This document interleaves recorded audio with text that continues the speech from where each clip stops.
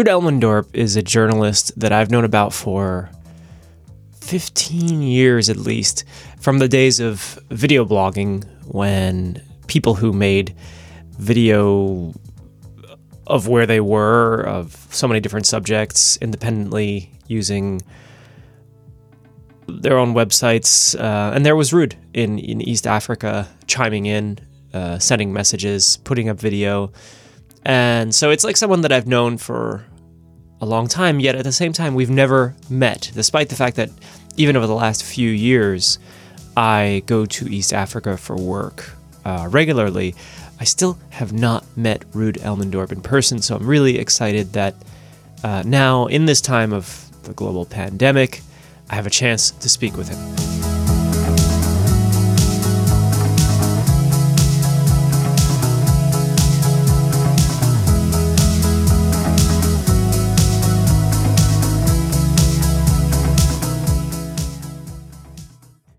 So anyway, to the audience out there, today we're speaking with Ruud Elmendorp, video journalist in East Africa. He's on the line right now, just over breakfast in Tanzania. Hi, Ruud.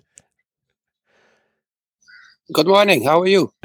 Pretty good. Here we are in, at least for the Netherlands, month number 3 of what we call COVID times, pandemic times. And there you are in Tanzania. I mean, how do things look where you're sitting? Well, it's very double. You can say I'm staying in paradise, but the downturn of it is that I'm stuck in paradise because there's no way to go.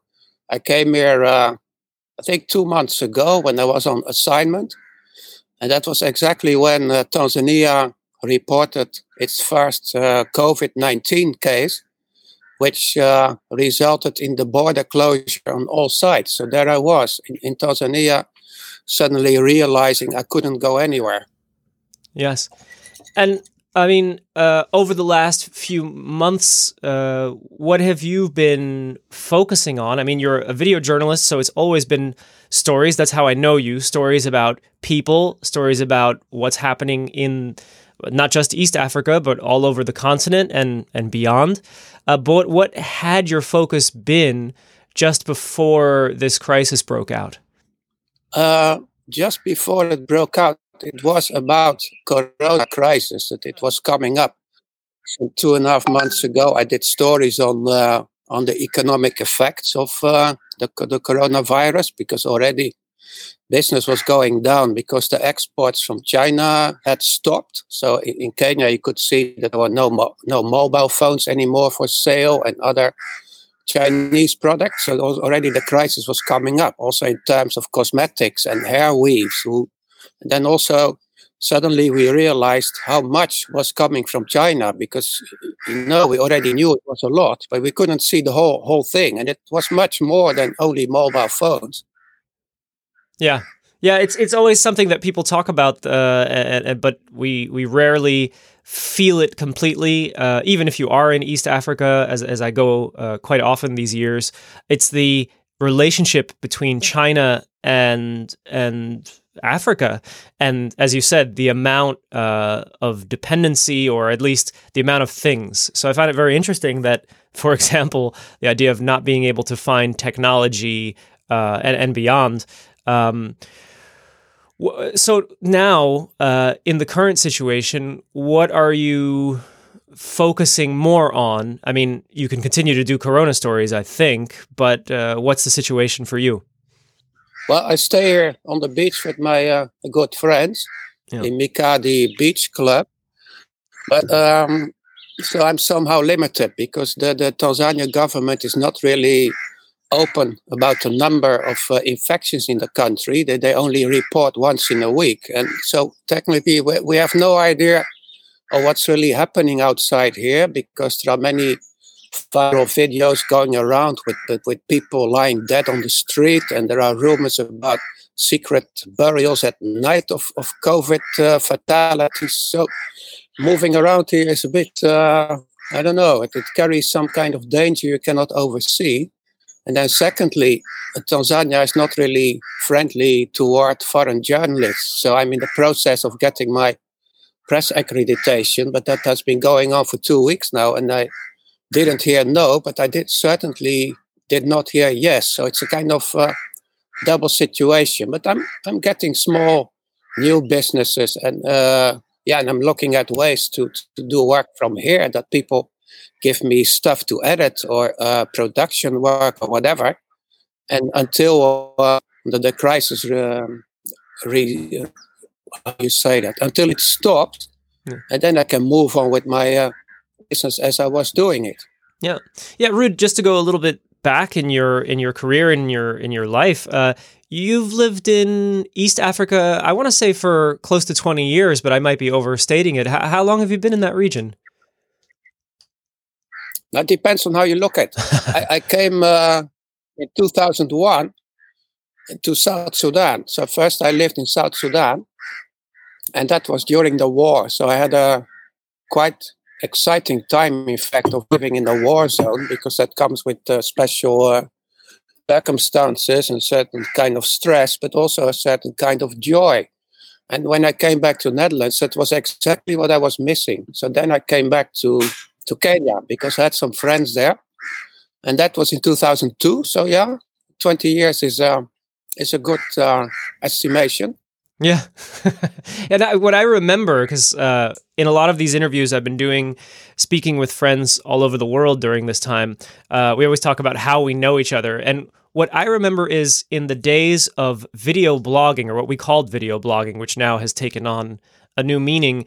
Here in Europe, we were gathering whoever, and it was beyond any borders or any continent, but we were looking for people making video and especially doing stories about everyday life. We thought that was really going to be the future. It should be the future because we wanted to hear from people.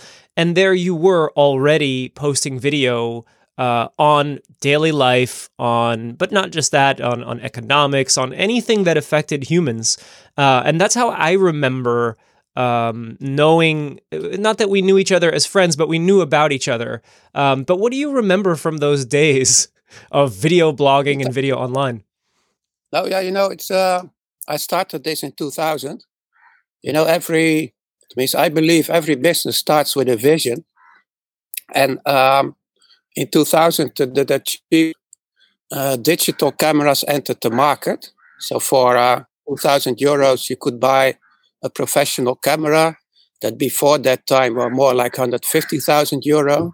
So suddenly there was the opportunity to take on the filming myself. And indeed, I started hosting it on my website, which I had registered in the same time. And so I felt like being a pioneer. Mm-hmm. And if you look back and look to the future, you see that everybody started doing that. And also the bigger international channels. So in fact, I created my own competition by being the first one doing that. And then later on see that the big boys who I was fighting against started doing themselves. But that's okay, because they're also among my clients now. But it's an interesting development. Yes. Yeah, it is odd sometimes when we talk, those of us who used to do more video online and that now probably have stopped or are doing something else. We always talk about how nice it was back then. I guess that's sometimes a human tendency to look back and say, the good old days, but how nice it was in a time where there weren't so many people, or it wasn't so popular. As you said, the big guys hadn't yet come. But you sound like you don't see the developments of the last 10 or so years of video online as anything negative. You sound like you see it as an opportunity.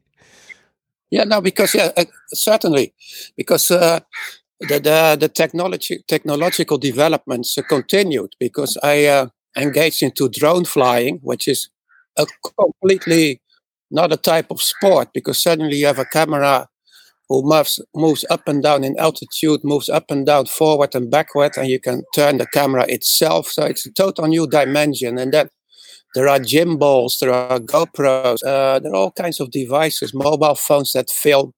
So nowadays you're walking around with a multi-camera set, and then the challenge is to bring that together in one narrative. And I find that very interesting. And I'm also using my pioneership in that. I did it before, and I'm going to do it again. Uh-huh. That's how I look at those things. And the stories remain the same.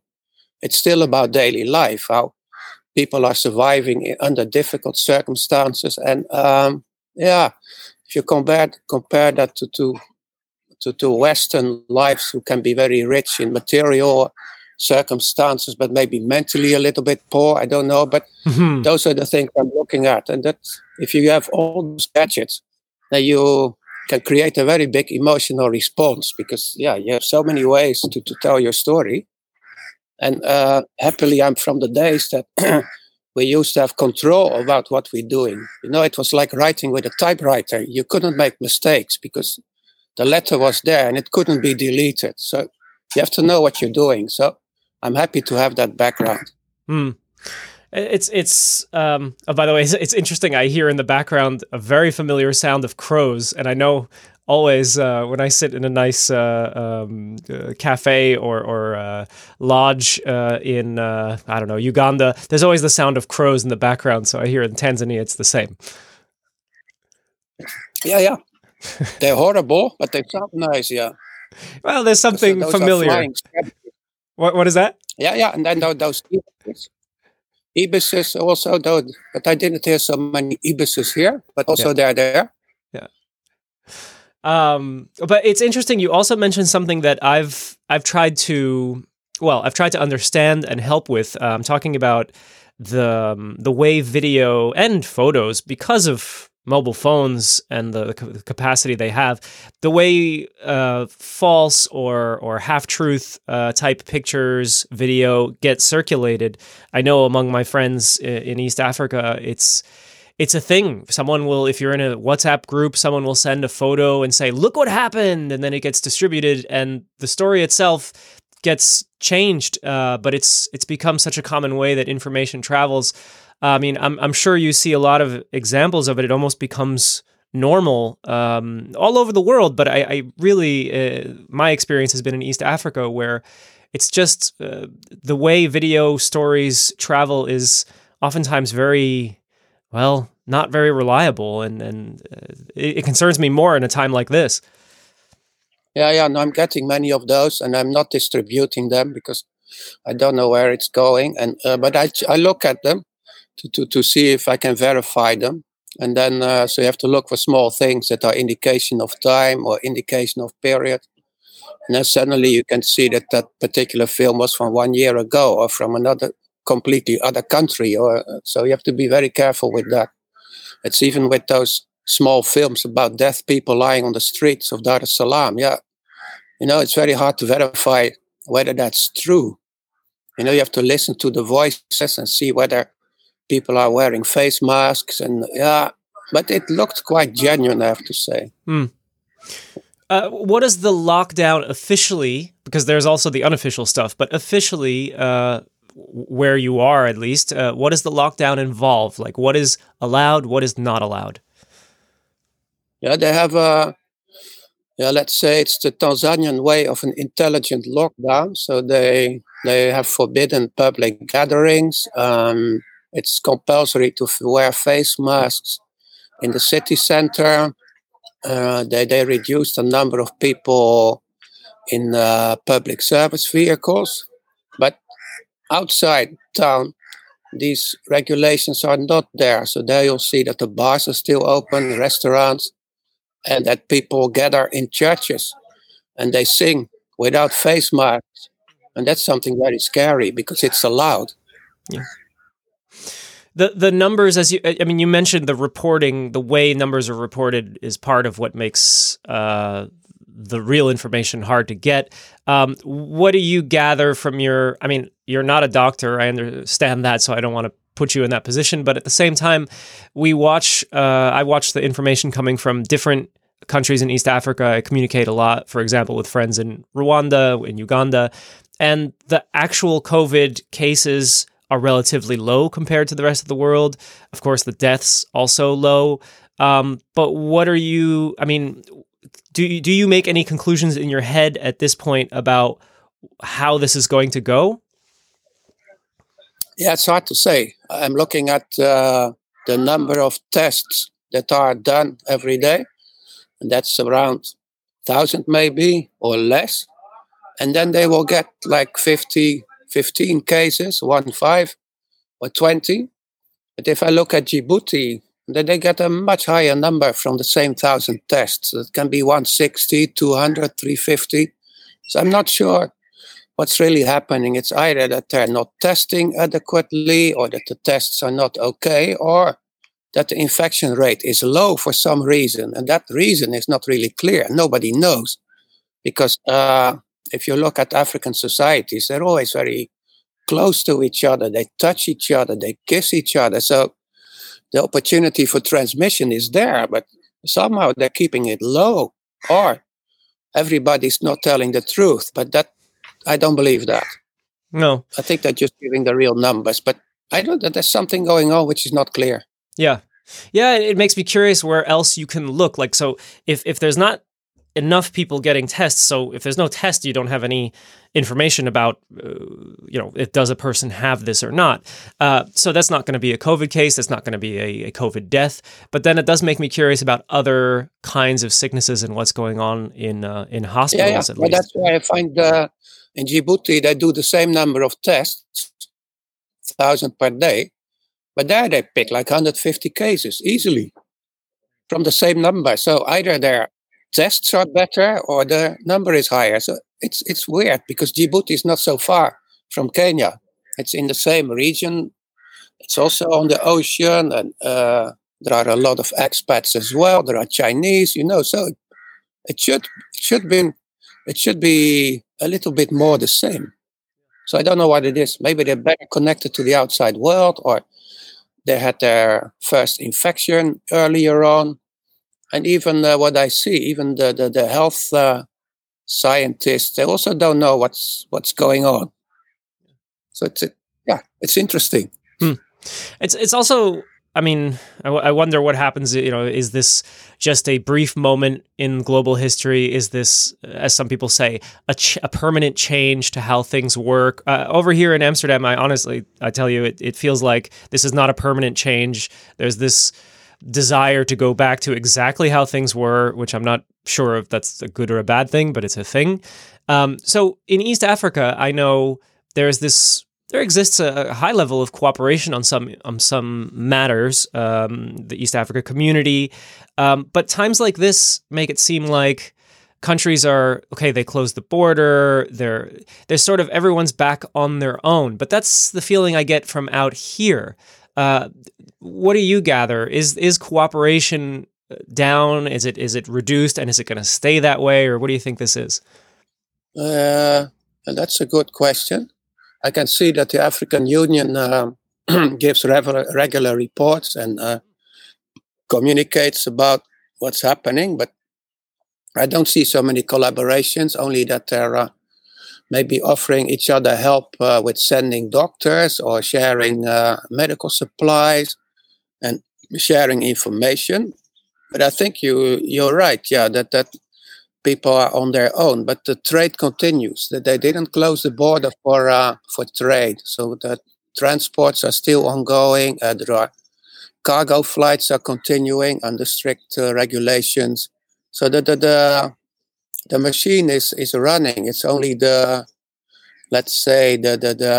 informal sector that gets hit, because they used to be on the street with all their small businesses, and many of them are not allowed to do that anymore. So they're out of business as well. And so, and that's it. And in terms of change, I'm not so sure how they're going to change after this, because they first have to recover and then look at change. So, because that's also what I see everywhere, that they're making the COVID crisis much bigger than it is, because so far I see it as a health crisis, that societies were not prepared for a pandemic, but they make it an environmental crisis, they make it a political crisis, they make it an urban crisis, that it gets blown out of proportion in my view, but that's just my view on it.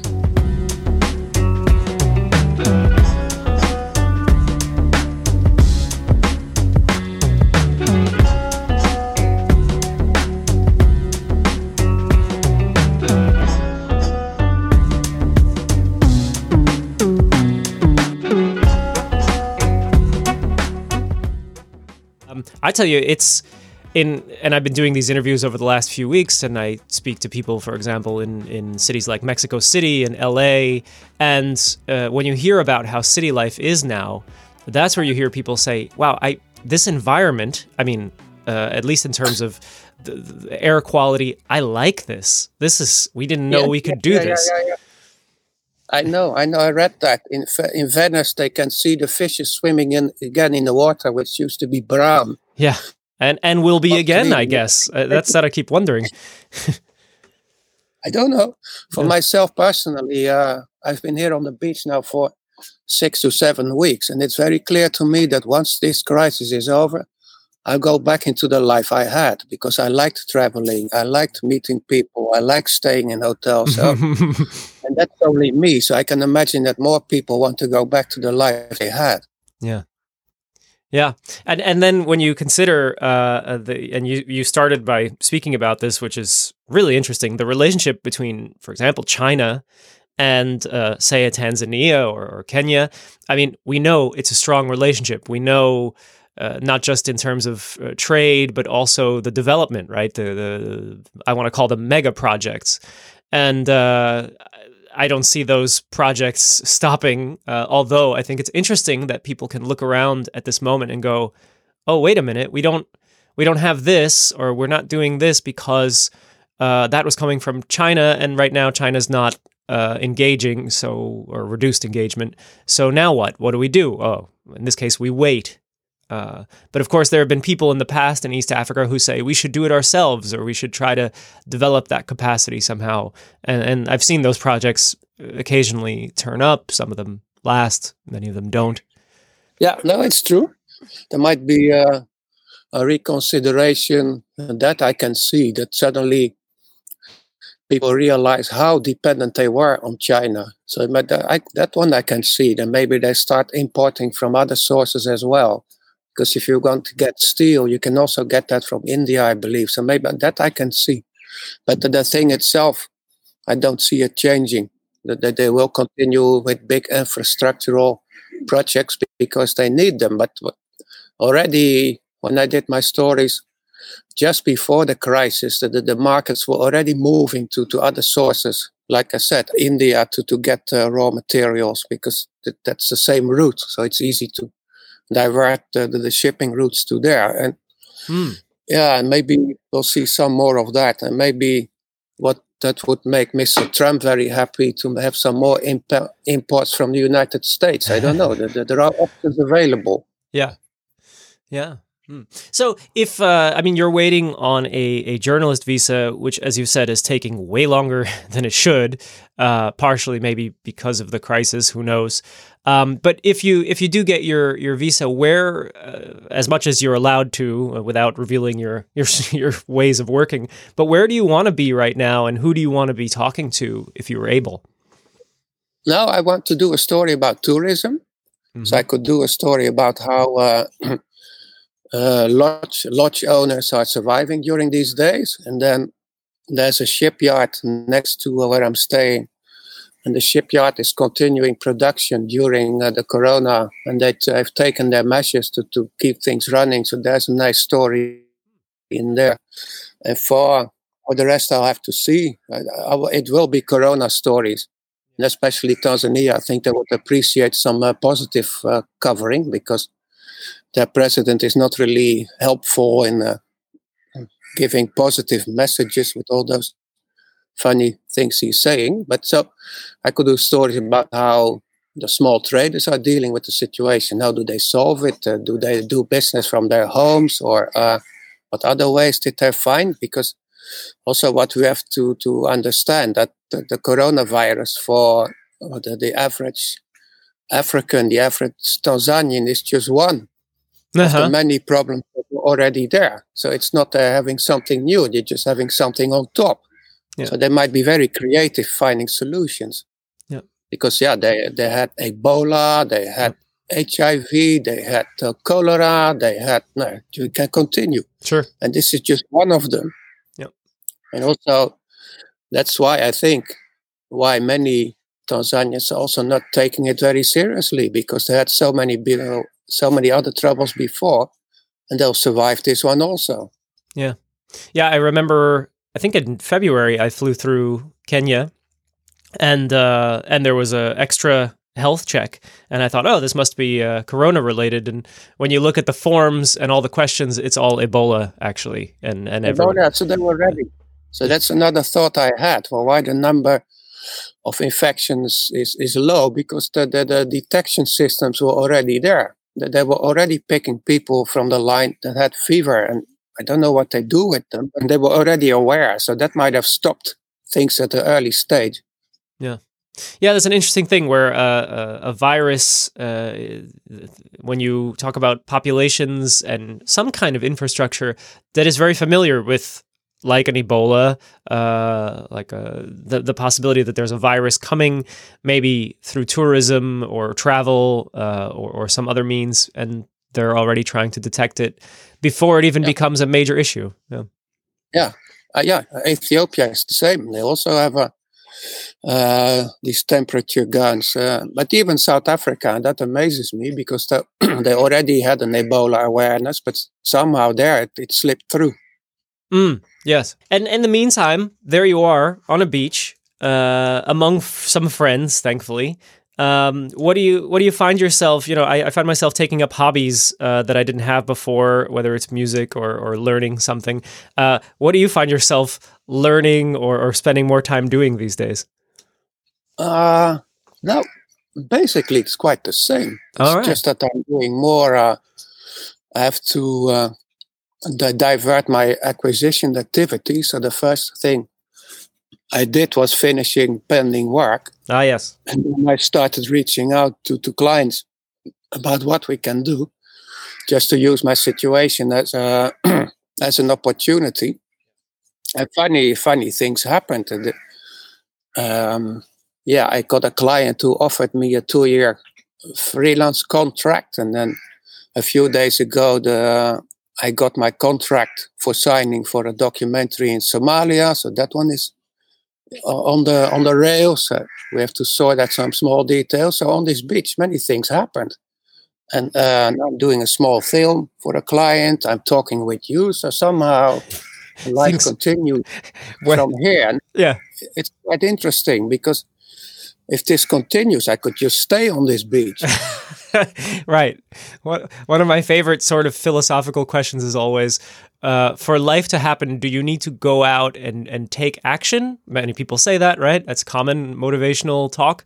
On the other hand, what if you just stay home and do nothing? Does life still happen? Does life find you? Yeah, maybe. It depends on your web. Like a spider has a web. And a spider sits in the middle and just waits. So it depends on the quality of your net, whether you have to move or not. Maybe that's a nice analogy to use. Yes, yes. If you have a good net, then you stay. Hey, you got me curious, especially because you mentioned Somalia. I mean, again, one of the things that occasionally goes under the radar or makes it above the radar these days is the stories from places where there's other major problems, and there have been, but they get unheard, especially because of Corona stories coming to the top. When I think about Somalia, I think about all kinds of issues that the country or the region is dealing with. Have you worked in Somalia before? I don't remember this, Ruud. Yeah, no, since 2005. Yeah. I went to 2005 for the first time. And since then, I've been going every other year.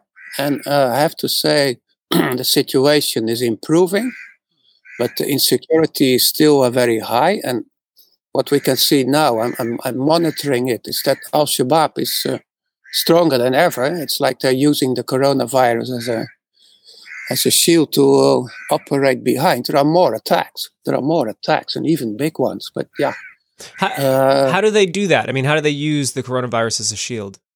Yeah, I think that they see that the structures have weakened. The military also has to deal with corona, and that has consequences. And that it's like they're using that opportunity to make some statements. They're attacking badly, even places where people live. And yeah, that's at least interesting. It's also very sad. But on the other hand, I was reading that also Al-Shabaab got attacked by the coronavirus because they were first saying that the true Muslim would be immune. Oh. No, So it works both ways. Yeah. Yes. Okay, but that's interesting actually that you say it is improving. I mean, I've also known it as a place where different regions are doing differently, basically. Mogadishu being its own thing, Somaliland, and so forth. But it is interesting to hear from places that right now you simply wouldn't see it in any major publication on all the big news sources. It seems to get glossed over. It always has that risk on regular times, but now in pandemic times really falls to the bottom of the list. Yeah, exactly. It's the same with the locust. Yes. Just before the coronavirus, there was a huge locust plague, and they miraculously seem to have disappeared, all of them. So where are they now? I remember in February they said they were in approaching Uganda, and the Ugandans were talking about it, but that's the last time I heard about it. Yeah, exactly. It's like they simply don't exist anymore, but that's amazing. So I have to do some research there where they went. Right. So that's that whole question of what do they call it? Not food chain, but supply chain. Supply chain. Exactly. Yeah. Yeah. And you know quite a lot about supply chains, I think, because I've over the years with the videos about different projects to build trains to improve shipping routes. So that's always an interesting topic and a changing topic. Nice. Yeah. Yeah.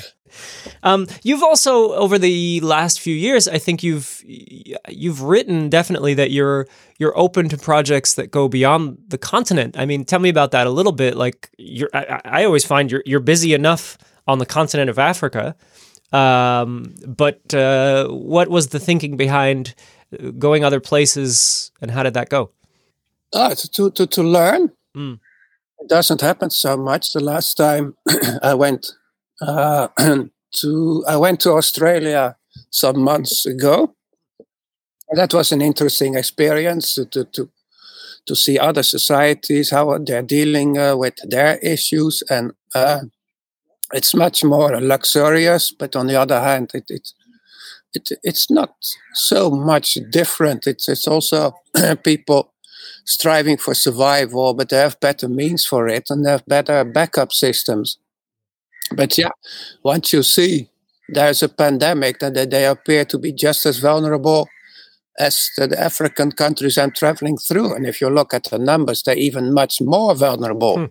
And that's what I get to tell Africans who have a kind of, okay, yes, now it's the turn to Europe. They should not complain because we always have these issues. But that's not really fair because if a crisis hits Europe, it's much bigger. The numbers are much higher than any pandemic or epidemic they had on the whole continent. So that's not really fair to say those things, but still, it also makes them think that nobody is guided against anything. So there might be a learning experience there as well. Yes. Yeah. This idea, and we know it comes very loudly from the American government these days, but it's existed in quieter forms all over Europe. The idea that illnesses, wars, all the bad things, that's over there. And over there has taken the form of sometimes it's an Africa thing, sometimes I think especially with Corona in the early times, it was thought, there's some kind of new disease in China. That's a China thing though. We're going to be fine because that doesn't happen here. That's how it spread. Yes. Yeah, I think there was a moment where and some people put this on the former Minister of Health here in the Netherlands, who wasn't doing very well physically when Corona broke out. And he had at least been part of the decision to send medical assistance to China during the Corona outbreak. Yeah. And then I think there was an attempt at criticizing him here because we needed some materials that perhaps we had sent. But this kind of thinking, I mean, what does that mean? Then you should never engage with the rest of the world because you might have problems later? Yeah, exactly. And for communities here, it's also interesting to see that Europe, where many people pay high prices to pay a boat to cross the Mediterranean, that also Europe is vulnerable. So it might be a lesson here as well. It's not the land of milk and honey. It's just another side of the world with its own challenges. So for both ways, it's a learning experience. Yeah. But that's, and that comes back to what I'm curious about, and we're going to see no matter what. But I've sort of wished, sometimes I wish for the story of this world and learning and improving to move faster, because I wish that people would learn or see some of these, what I consider to be truths. But I sometimes wonder if this passes quickly, will any lessons really be learned? But we don't, we don't know. I bring it up because I'm hopeful. Yeah. I hope that a better health response system will be there. Maybe permanent temperature testing or something small with a big effect. Yeah.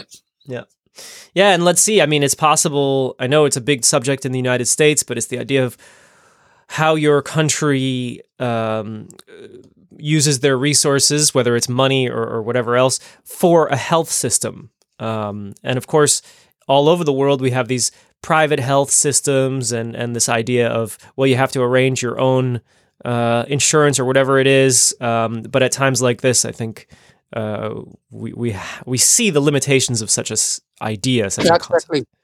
Yeah. But what are you going to do? Because the previous pandemic is 100 years ago. So are you going to put a huge expensive system for something that happens once in a century? So there are challenges that I have to look into, like how do we do that? Because it can happen again, but when and how big will it then be? It's interesting.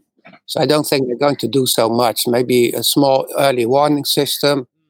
They have the institutions ready to scale up their response, something like that. But I don't see big changes. It's because why? It's highly unlikely that a thing at this scale is going to happen anytime soon. But it's possible. So it's difficult to make an estimation of that. Yeah.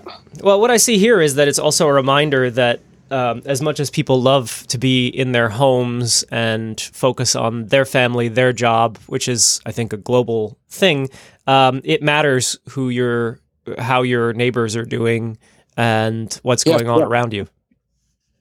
Yeah, exactly. Yeah. I agree. Yeah.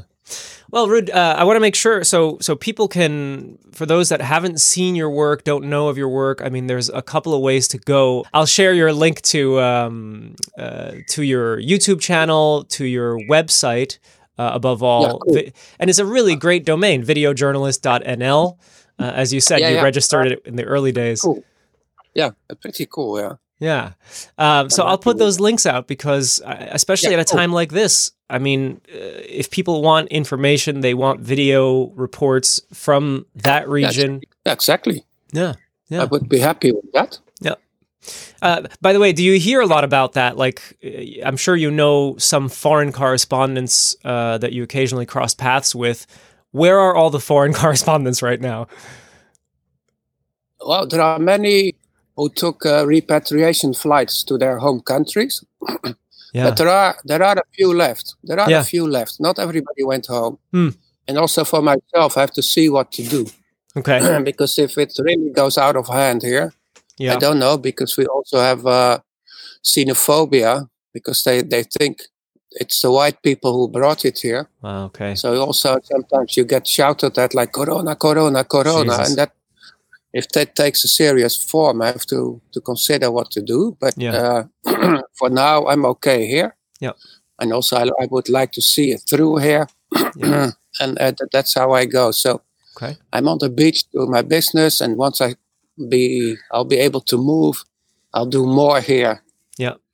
All right. Well, I look forward to it. And I hopefully the only name they call you in the near future is Muzungu. And yes, exactly. And we can go away with not being called Corona. I don't like that as much. All right. Well, Ruud Elmendorp, it's a pleasure to get to speak with you, and I would love to do it more often. I'll be in touch as always. But wish you all the best there in Tanzania, and thank you. Thank you too, and stay safe. Yeah, we'll do. Ruud Elmendorp is a East Africa-based video journalist, Find him at videojournalist.nl. And that does it for today's program. Big thank you to Ruud for checking in with us and giving us his time.